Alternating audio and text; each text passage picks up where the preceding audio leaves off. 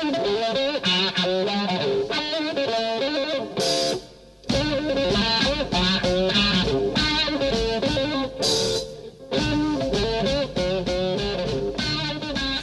Washington, D.C., this is On the Ground.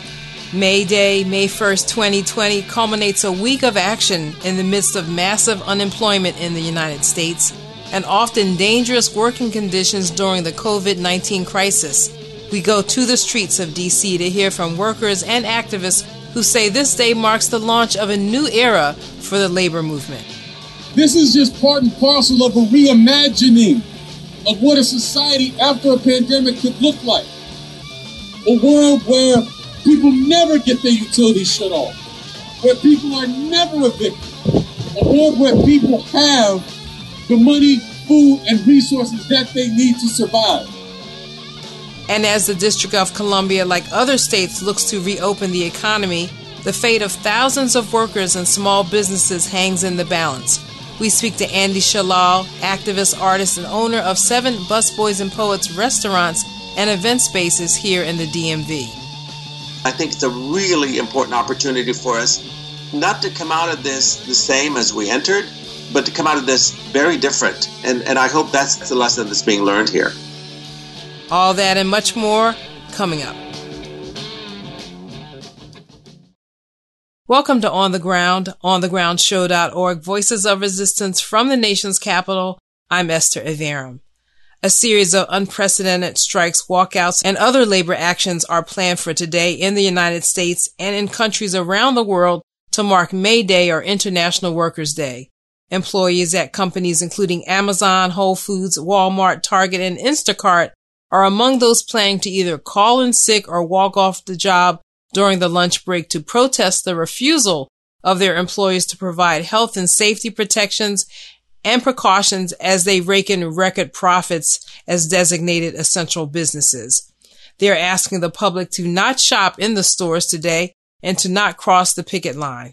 Chris Smalls, the Amazon supervisor who was fired in March after he organized a walkout at a Staten Island Amazon warehouse, is spearheading many of today's actions and told The Real News that workers in the retail sector are uniting in new ways across company lines.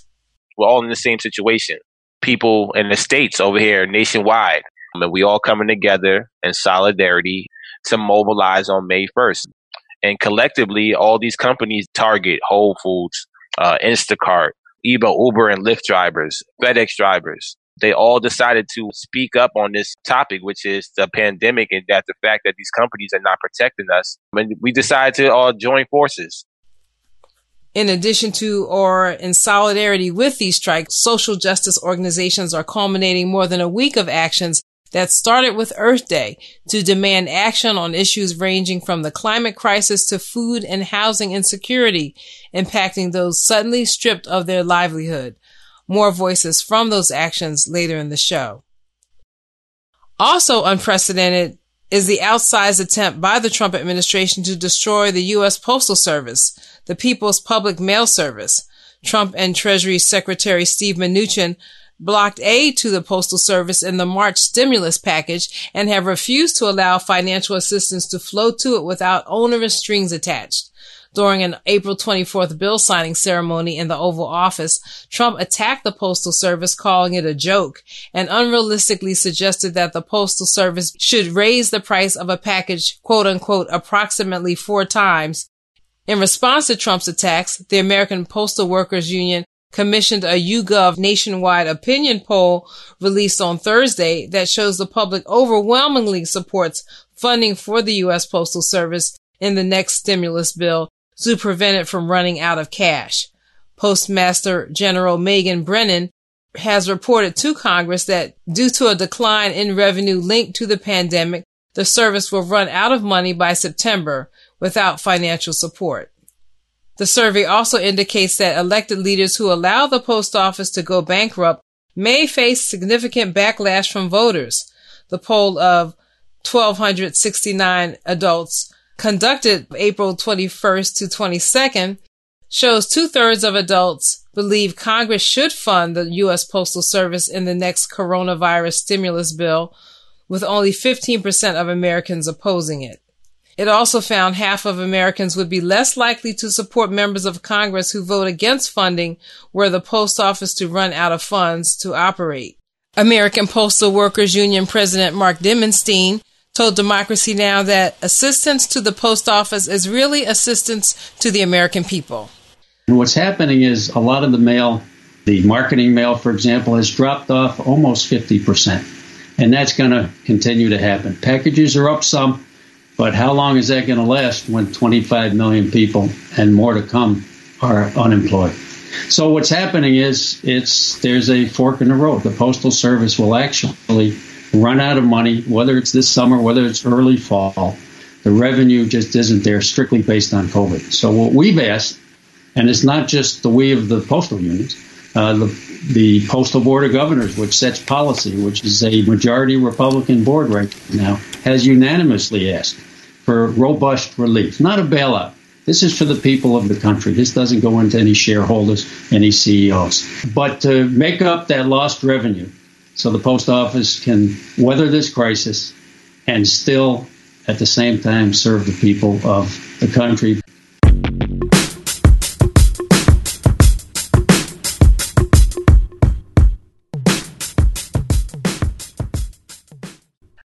Internationally, the Trump administration is stepping up the blame game, diverting attention to what it claims were China's shortcomings during the early days of the COVID-19 virus, and away from his massive failures to address the virus here in the United States.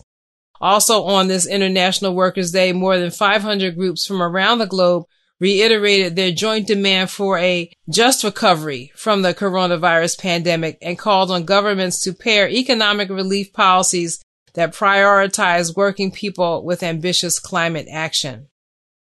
Here in D.C., Mayor Muriel Bowser has raised more than a few eyebrows with her selections to head her Reopen D.C. committee, including Michael Chertoff, controversial for his work after Hurricane Katrina with the Department of Homeland Security, and for his business working in mass surveillance systems. Also, she chose former Obama National Security Advisor Susan Rice, who has her own controversies, including the U.S.-backed attack on Libya that led to the assassination of leader Muammar Gaddafi, and her dealings with other African countries as well. And finally, in culture and media, Common Dreams reports that the hashtag Fire Chris Hayes was trending on Twitter Thursday as the MSNBC cable news anchor came under attack from numerous Democrats and liberals for reporting Wednesday night on allegations from Joe Biden's former Senate staffer Tara Reid that the former senator, vice president, and presumptive Democratic Party presidential nominee sexually assaulted her in the Capitol building in 1993. Hayes' call for further media investigation was accompanied by a sober recounting of the history of Reid's allegations about various forms of sexual harassment, as well as the sexual assault she said she endured while working for the then Senator Biden. Hayes cautioned his viewers against allowing bias and preconceptions to cloud their objectivity. Biden's campaign also announced Thursday afternoon that he would appear on today's Morning Joe program on MSNBC. And finally, I have some new streaming ideas for you while you're stuck in the house. New on DVD and streaming is The Photograph with Issa Rae and Lakeith Stanfield. The critics' consensus on Rotten Tomatoes is that The Photograph has gorgeous visuals, an affecting love story, and simmering chemistry between Rae and Stanfield. And also popular for DVD and streaming is the documentary Blockchain, which is all about cryptocurrency now and in the future, if you want to nerd out on that. Here's a bit of the trailer for Blockchain. I think in about 5 years, you're going to buy a cup of coffee, and if you try to use real currency, they'll say, "What is this?" Bitcoin has come from virtually nowhere. What Bitcoin was trying to do was make currency that won't be completely run by the government. So people were panicking. It's ridiculous. What happened to gold? Maybe you can't put this idea away. The blockchain makes Bitcoin possible. It's the magic. And then people create these altcoins. 1,300 cryptocurrencies. Blockchain is just a bunch of cryptocurrencies that are a scam. Bitcoin! With the widespread proliferation of open source technologies like cryptocurrency and blockchain, digital cash. Please. Okay. Was exactly what hackers had envisioned from the beginning. Can you get your head around this figure of 99 years? The full weight of the federal government trying to throw somebody in jail for 100 years who protested. I am an international fugitive, in the words of the Department of Justice. We're in a precarious position. The internet is now a tool of central power, but blockchain says it's another way. And that was part of the trailer for Blockchain, a new DVD and also movie streaming, which is all about cryptocurrency now and in the future. And those are headlines and happenings. This is On the Ground on Pacifica Radio. Stay with us. I heard the judge say 5 years on chain gang, you gonna go. I heard the judge say 5 years of labor. I heard my old man scream, Lordy, no. Hold it right there while I hit it. Well, I reckon that ought to get it. Been working and working, but I still got so terribly far to go.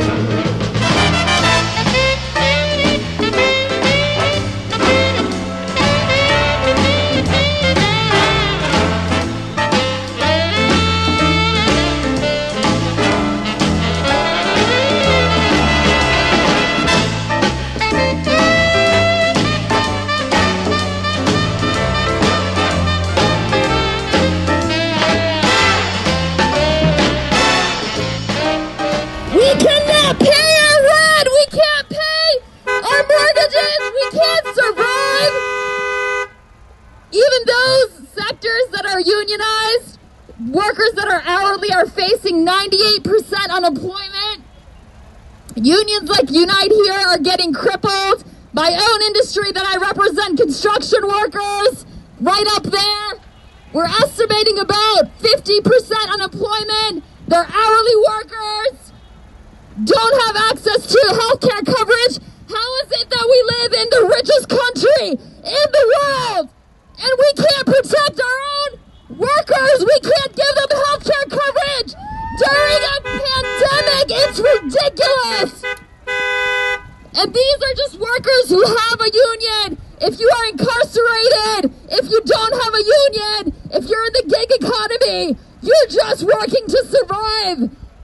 We have to work. We're the frontline workers because forcing us to pay our rent is squeezing working class people. They have to go out and risk their lives, risk bringing the disease back to their families in order to survive. It's criminal. And our government is busy bailing out the rich, bailing out these corporations. We know when we actually look at the stimulus, when we look at these so-called recovery bills, the majority of them are still going to the rich and not to the workers who run the real economy. Construction workers, laborers like those in prison. It's disgusting. We live in an immoral society, and we need our government to put working people first, to put the people first, to free the prisoners. That way we can actually take care of each other. This government is immoral, and we need to demand, we need to come back and do these actions again. We're here together in 40 different cities, raising hell, demanding that the government prioritize its own citizens. Thank you very much.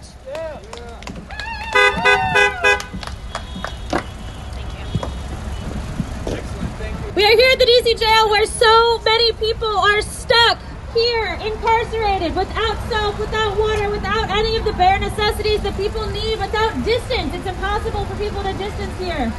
Brian's going to talk a little bit about that and why we're out here today overall. Sisters and brothers, before I start, I want to bring up Mara Verheyden Hilliard, who's the executive director of the Partnership for Civil Justice Fund. The National Park Service tried to shut down the assembly area over at Carter Barron today because of the intervention of PCJF. We want to be able to hear a few words from Mara Verheyden Hilliard.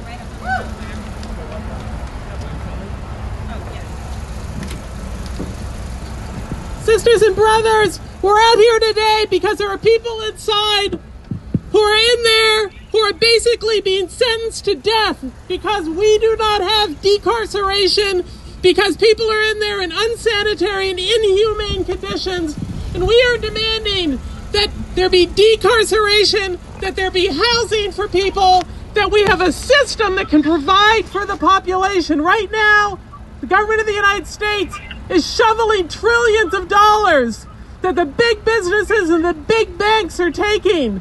The Small Business Administration says that it's providing support and loans, but most of that money is going to the big banks and the big businesses that are connected to those banks. There's nothing being done to help the people in the United States who are suffering, and yet we have the resources to provide everything that people need here in the United States. There could be housing, there could be jobs programs, there can be free health care. All of these things are completely doable, and the only reason they're not happening is because the very rich are grabbing everything they can. And this crisis has laid bare our circumstances. And for the prisoners across the country, the 13th Amendment of the Constitution, the 13th Amendment ended slavery, but not for prisoners. Prisoners across the country are being forced into making masks for their guards and not being given the masks themselves. It says everything about the priorities, about the treatment of the poorest of the poor in our country. We are out here demanding that the rents be canceled because they can be. It's not a pipe dream demand. It's a completely doable demand. The trillions of dollars that are being poured out for people for whom the rent is going to be due in a month, in 2 months, in 3 months, a moratorium is not enough. All we're doing is saying we'll give you 3 months before you're homeless. And yet there is enough money to cancel the rents, to cancel mortgages for homeowners and small landlords. There's enough money to put people to work. There is enough money to pay for health care. There is enough to do everything that would keep society alive and healthy and well, and we're demanding that money go in the right places and that we have a reorientation as to how our society is run, because it is doable and we demand it now.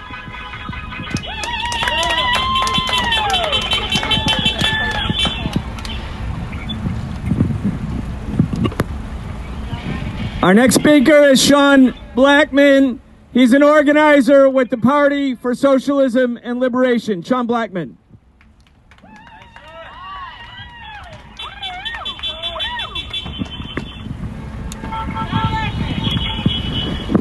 How y'all doing? My name is Sean Blackman. I'm with the Party for Socialism and Liberation.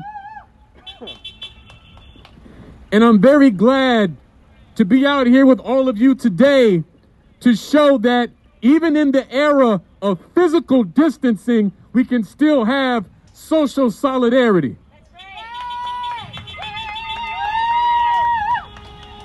And we know that for the people of DC, many of them are living in slum conditions. Yes. Because even though this city and this mayor is looked upon as progressive, and when I say the mayor, I'm talking about Muriel Bowser, of course. If you look at Bowser's response to the coronavirus in DC, it mirrors a lot of what we see from Donald Trump. Yes, it does. Because even before this pandemic, Muriel Bowser was cozy with developers like Jeff Griffiths and others who have been facilitators of displacement and gentrification in DC. That's right. With affordable housing, truly affordable housing, drying up to almost nothing. Yep. And if the rent is not canceled, then we can expect a wave of evictions, which only puts people at a new level of danger. So we see that when we talk about canceling the rent, this is just part and parcel of a reimagining of what a society after a pandemic could look like. A world where people never get their utilities shut off, where people are never evicted, a world where people have the money, food, and resources that they need to survive. It is now an undeniable fact that the resources exist, It's just a matter of those who control it not being willing to give it to you. So that is the connection between the plight of incarcerated people and the plight of those of us struggling on this side of the wall. To cancel the rent, to need a new system, we new society. And that's why we're here today to say, cancel the rent. Cancel the rent. Cancel the rent. Cancel the rent. Sisters and brothers, we came out today, not just in Washington, D.C., but in 40 cities, or more than 40 cities around the country. Let's hear some honking in solidarity with the prisoners who need to be released. They need to be set free. This is a death trap. This is a situation that requires emergency action. We're going to keep fighting. We're going to keep fighting and demanding that these people be set free. All these people need to be set free. This is a death sentence for prisoners. This is a crime against humanity. And these prisoners need to be set free.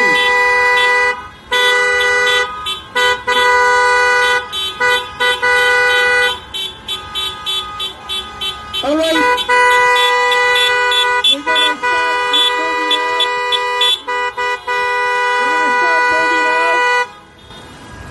We're going to start moving out. We want to thank everyone for being part of this caravan. And this day, this is an announcement. The fight back has begun. We are physically distant, but we are in social solidarity. The fight back has begun. This is going to be unlike anything any of us have ever experienced in our lives. This is going to make the 1930s look like a tea party, because working class people are going to rise up and fight back because they must. Thank you very much.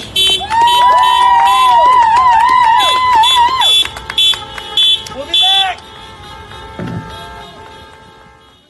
You just heard voices from the Cancel the Rents car caravan protest rally held in Washington, D.C., April 25th, 2020. Sponsored by the Party for Socialism and Liberation in D.C. and in 40 other cities around the country. Last you heard Brian Becker, and before him, Sean Blackman, Mara Verheyden Hilliard, and Yasmin Dara.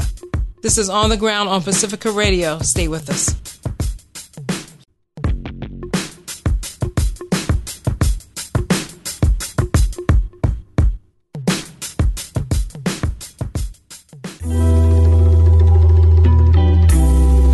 And Black.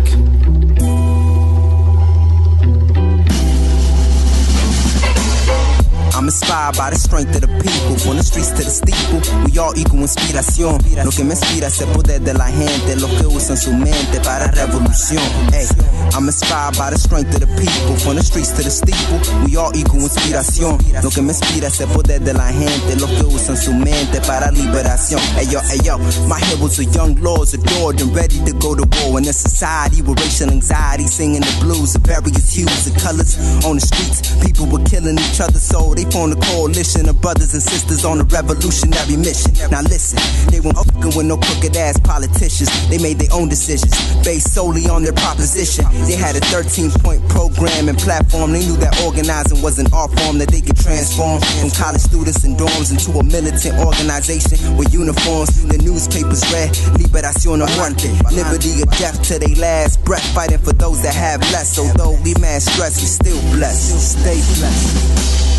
I'm inspired by the strength of the people. From the streets to the steeple, we all equal inspiración. Lo que me inspira es el poder de la gente, lo que usan su mente para revolución. Hey, I'm inspired by the strength of the people. From the streets to the steeple, we all equal inspiración. Lo que me inspira es el poder.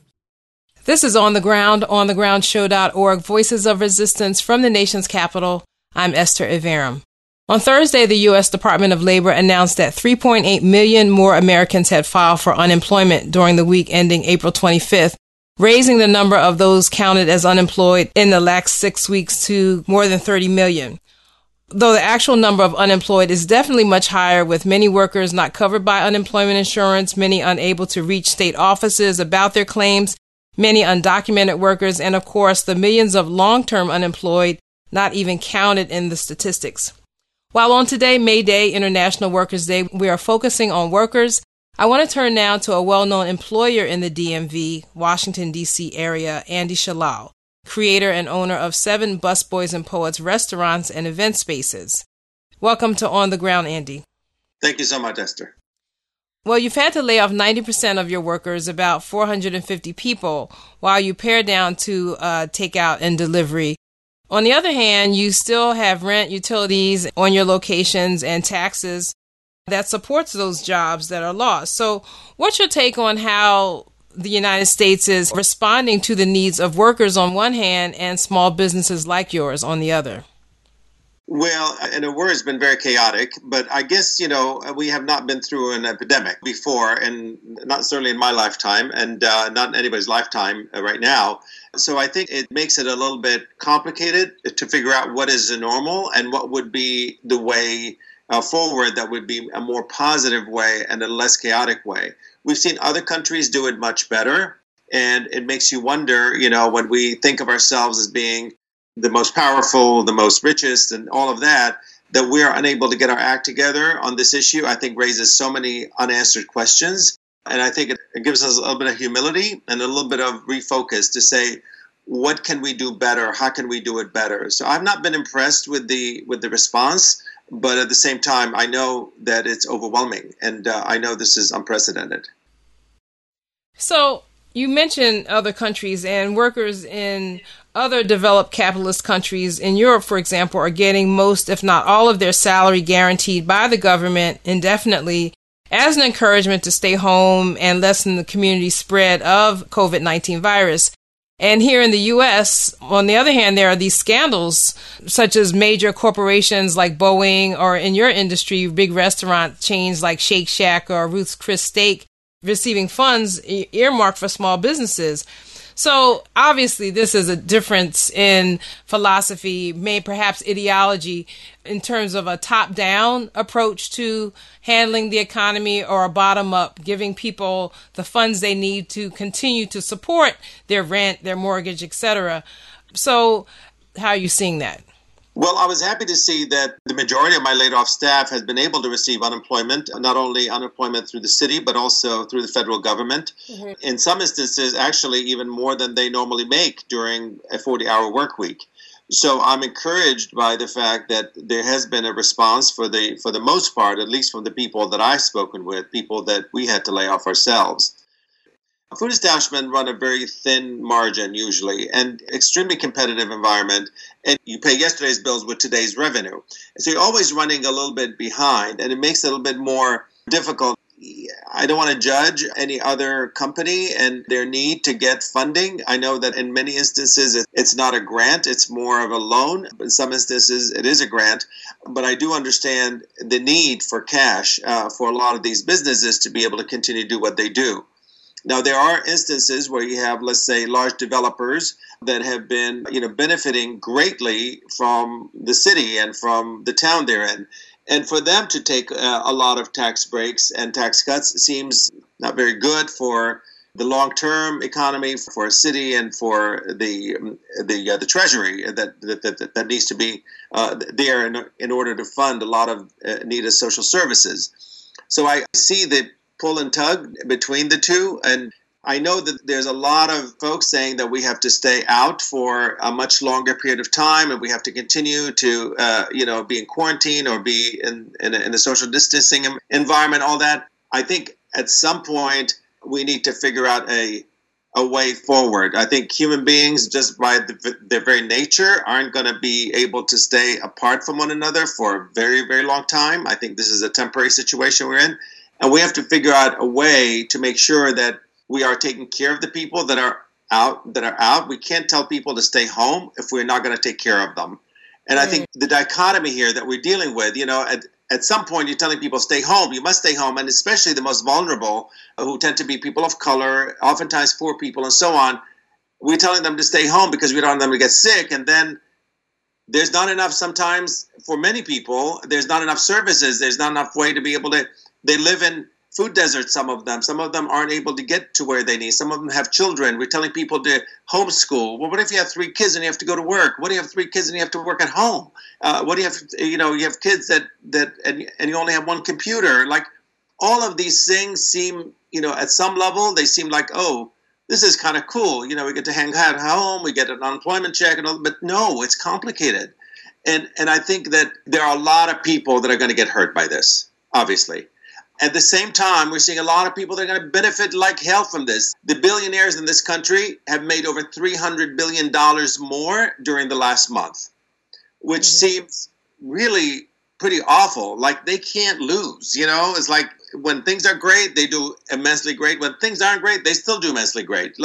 So I think this has given us a moment of pause to see the cracks that we have in our economy, the cracks that we have in our social systems, the cracks that we have in our healthcare, the cracks that we have in our priorities. And I think it's a really important opportunity for us not to come out of this the same as we entered, but to come out of this very different. And I hope that's the lesson that's being learned here.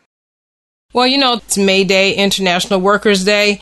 And so as an employer, what are some of the ways that you think that workers can be strengthened coming out of this?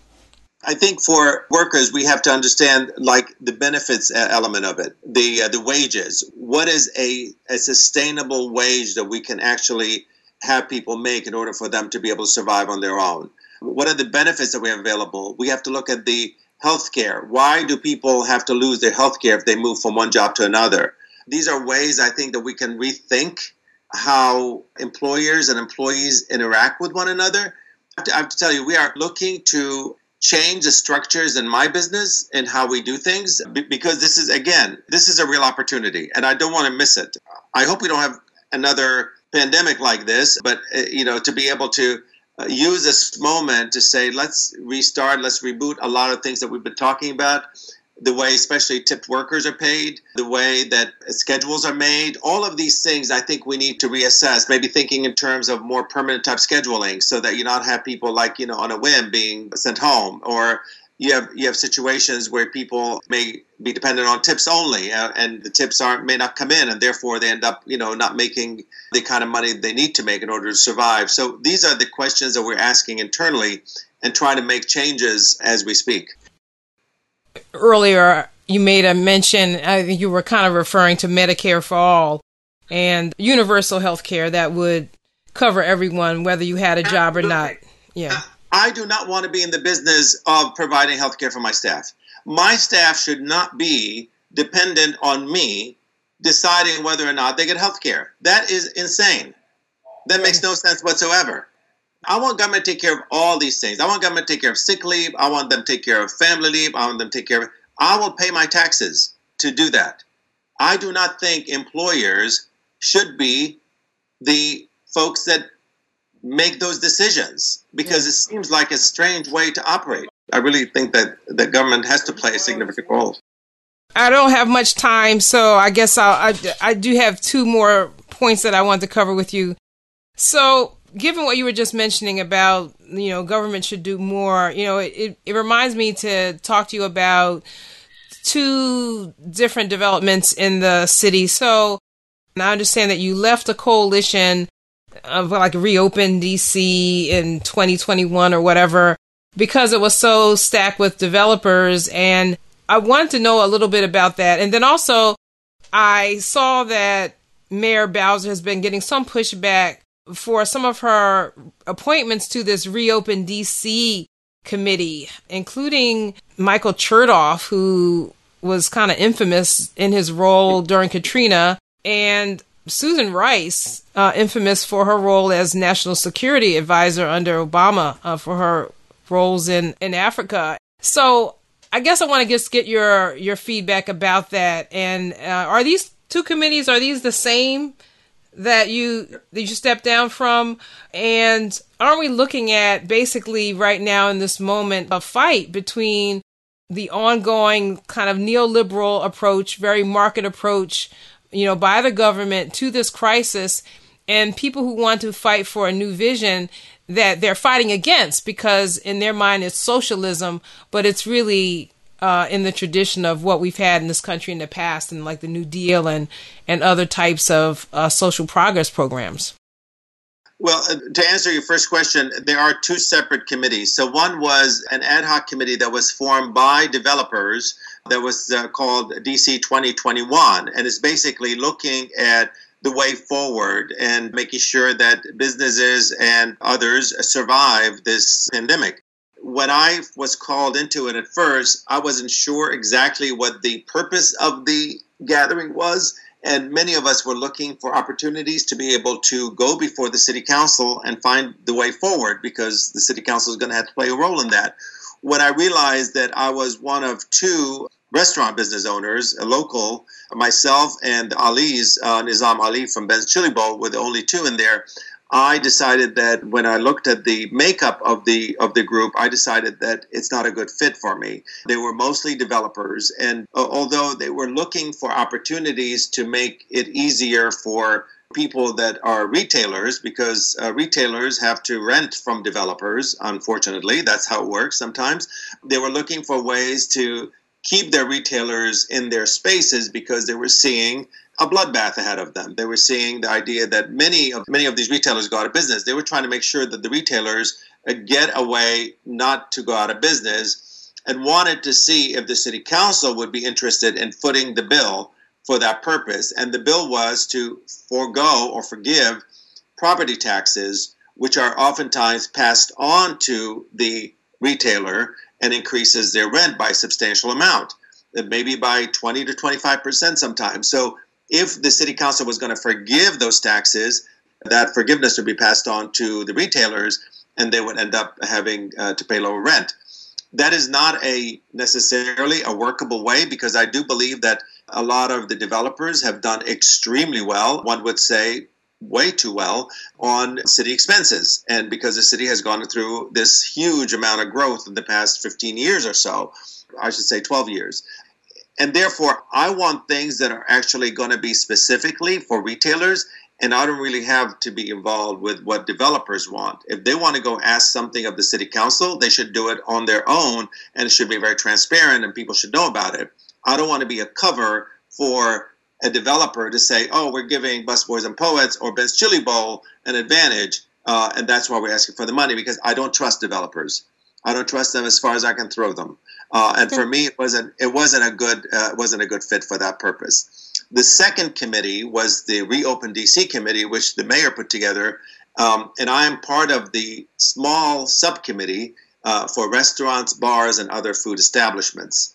So we're not involved. There are I think 12 or 13 committees, subcommittees under the big rubric of Reopen DC, and mine is only the restaurant. It's made up of about 12 people, including myself, Jose Andres, and Kathy Hollinger, who heads the local DC Restaurant Association.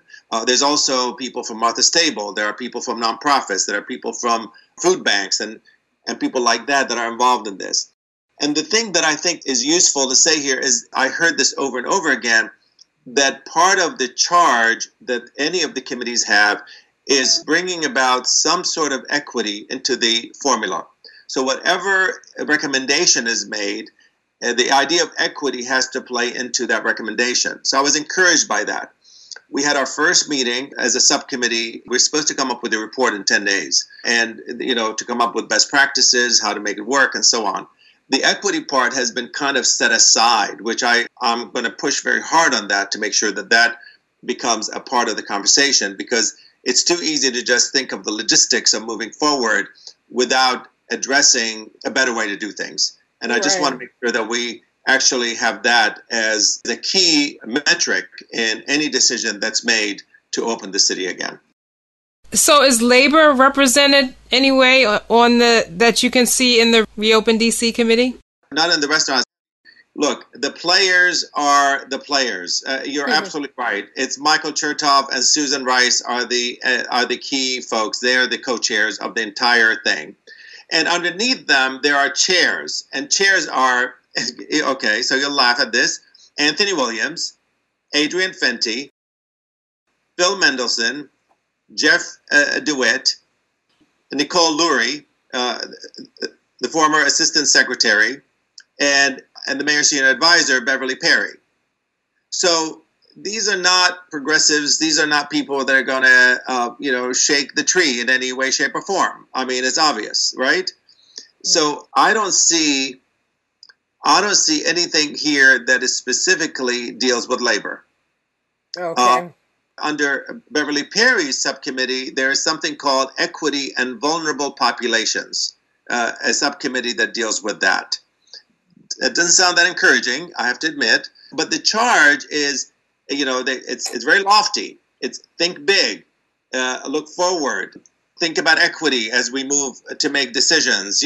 Those types of things is throughout the document that we were given that says this is the charge that we have. But all these things, I think a lot of times it depends. It depends how people are going to take it, how people are going to use it.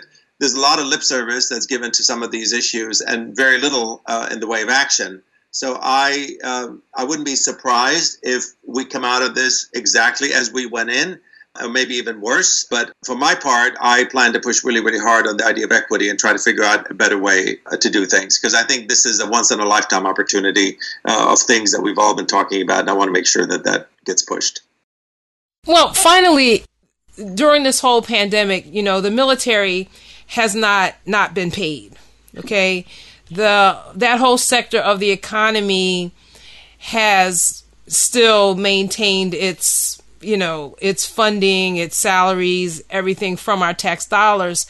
But the part of the economy that I've started to think of as the peace economy, the economy that is about people gathering at places like Busboys sometimes, enjoying art, enjoying culture, enjoying spaces where we can have some opportunity to exchange ideas and perhaps, confront, U.S. imperialism, hegemony around the world, and war.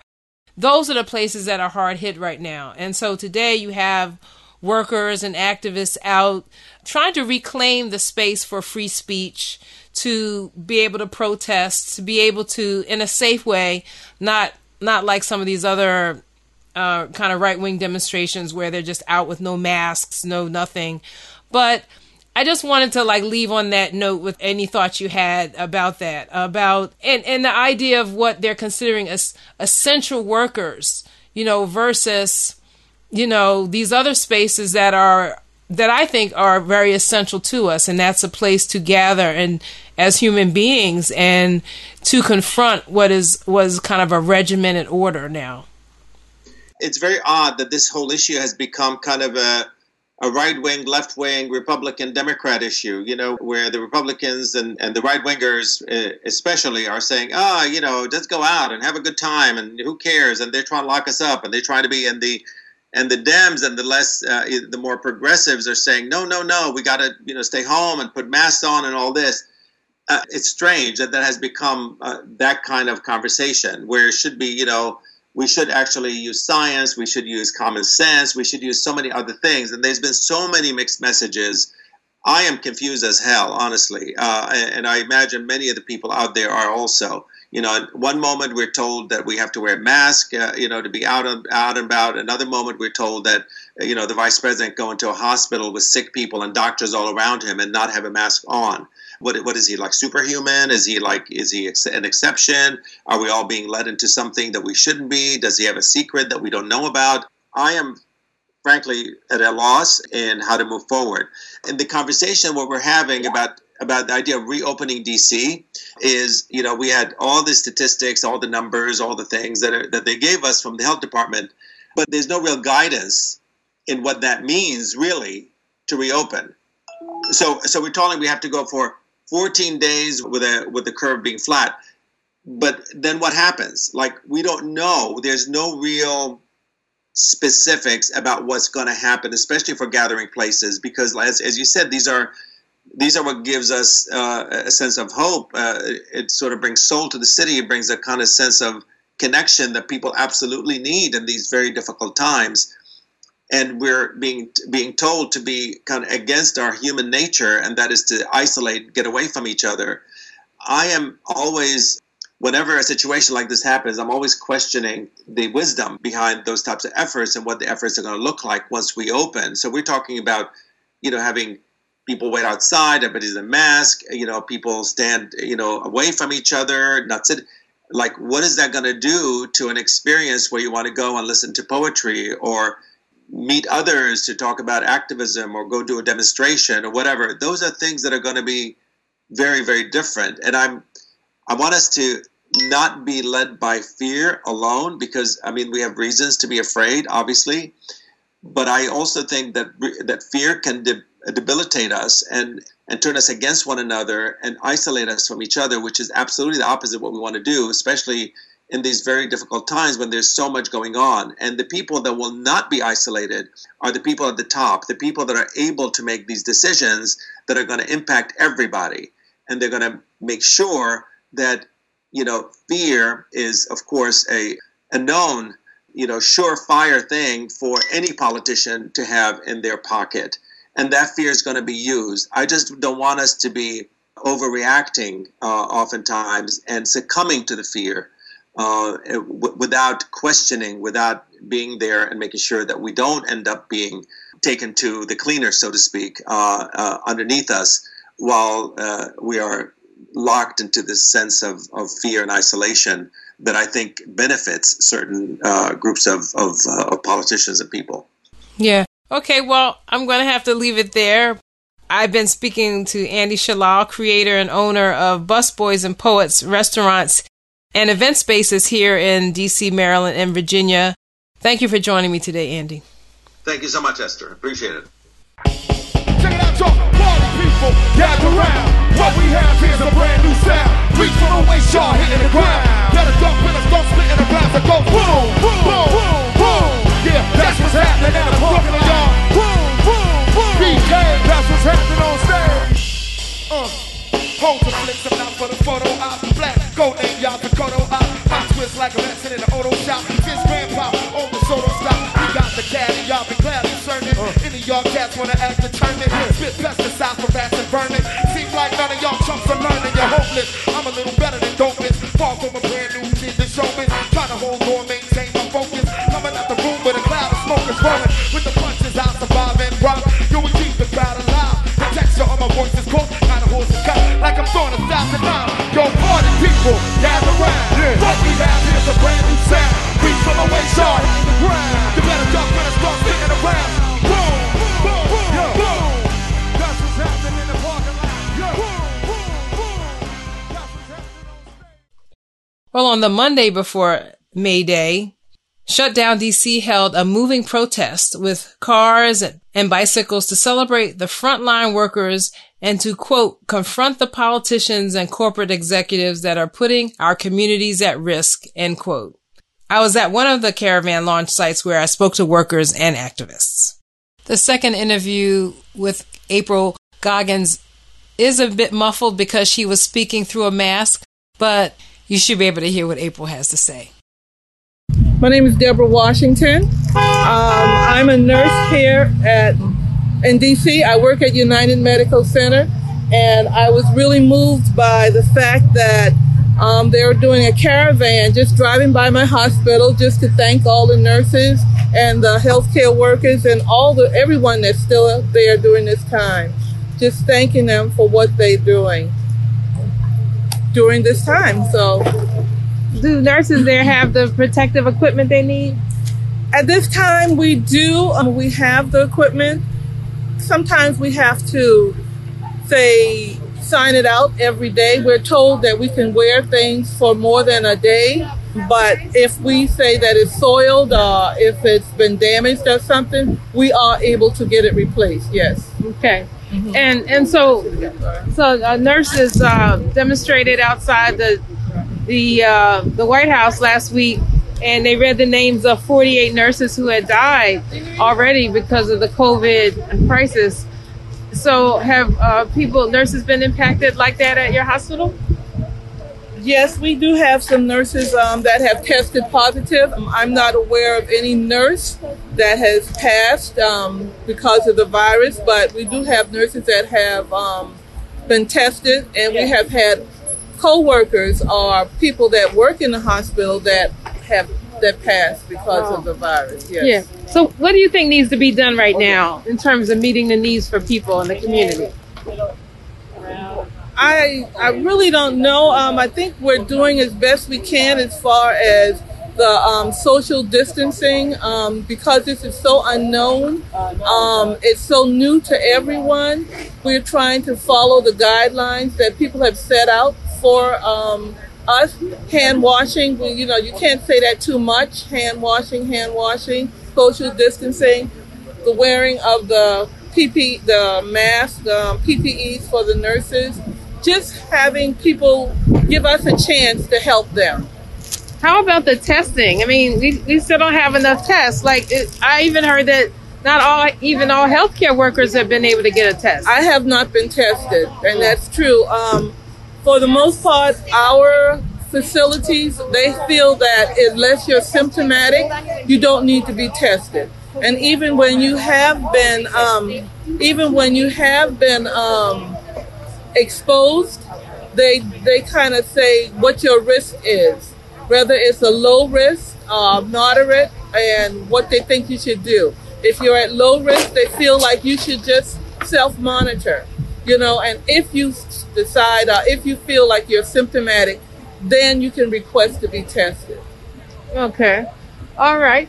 Well, thank you so much. Are you going to take part in the caravan today? I am. Okay. All right. Thank you. All right. Thank you. We do have one nurse that did pass. That's one of our members. So we do have one. Oh, I'm sorry. Just say your name and where you're here. You're here from the DC Nurses Association. I am the staff attorney. Representing the nurses, and we do have we've have up to 50 nurses that have been tested positive, and one nurse has passed. Oh, okay. For the DC Nurses Association? Yes, we have a nurse at Howard University that passed. Oh, okay. All right. I'm sorry, I didn't get your name though. Walla. Oh, Miss Waller from the Walla, WALA. Oh, okay. Thank you. All right. Thank you. It's April Blaggins. We're here to raise awareness to especially essential workers, who many in DC are Black. The fact that we always bear the brunt of any kind of natural disaster or any kind of health crisis, and that it's not new, that it has historical roots, and that it's intentional. These are systems that are designed to keep these disparities going. But none of the ways that people are told to protect themselves, essential workers have no way to do that.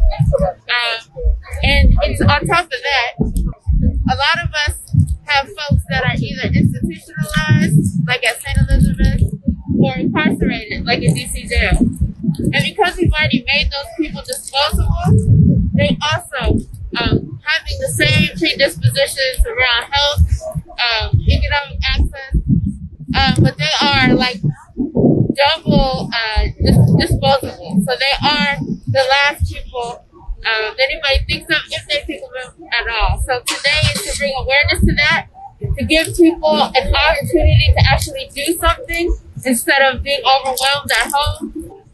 And to raise awareness to the rest of the folks that are doing this, and call out the people and the institutions that are responsible. And I think that when people do exposés and interviews, a lot of times they interview the doctors, and they find a certain kind of person who will evoke a certain kind of emotion. Whereas here and in other cities, the majority of the folks that are Black folks, Black and brown folks, specifically Black people. What about people who might say, if you're trying to support those frontline workers, shouldn't be outside exposing yourself? And if they wanted to support frontline workers, they would be doing the same thing to make sure that they had the PPE that they were supposed to have, that there was enough testing for them to know that they could actually keep people safe. So while they have to do their job to keep us alive, we can be out here supporting for the time that they can at a table of decision makers. It's not keeping us safe. It's clearly not moving the money to the people who need it, and it's not protecting anybody. I think that it does a disservice to only showcase our Mayor Muriel Bowser talking about how efficient things are when thousands of people in D.C. are going without in ways that don't make any sense for the amount of money that they've allocated to help these things. The fact that the police are still arresting despite what they say with no PPE. The fact that while kids are getting 1 meal a day, there's 2 that they're not and none on the weekend. And so we literally have kids coming to our house. And not all the kids who have to finish school at DC at home have computers yet. And the district doesn't have a plan for being able to actually fulfill that. So, I need people to look deeper, to be inquisitive and stop placating these mayors that we're making heroes for doing things that are their job. This is what they signed up for. And that will do it for today's episode of On the Ground, onthegroundshow.org, Voices of Resistance from the nation's capital. Special thanks to Chantel James and Thomas O'Rourke. And of course, you can contact us, work with us, support us, and listen to all of our current and past shows on the website we maintain, onthegroundshow.org. If you like the show, let us know by liking us on Facebook or Twitter under On the Ground Show. And you can support us on patreon.com/On the Ground Show. I should say happy anniversary to On the Ground. May 1st, 2020 is our 6th anniversary, and that might give you just a little bit more reason to go to Patreon and support us on our anniversary. The music we played this hour included Work Song by Nina Simone, Inspiración by Conrado Maluk, Boom by The Roots, and our theme music is Voodoo Child by Jimi Hendrix. I'm Esther Averum. Until next time, take good care and keep raising your voice. Peace.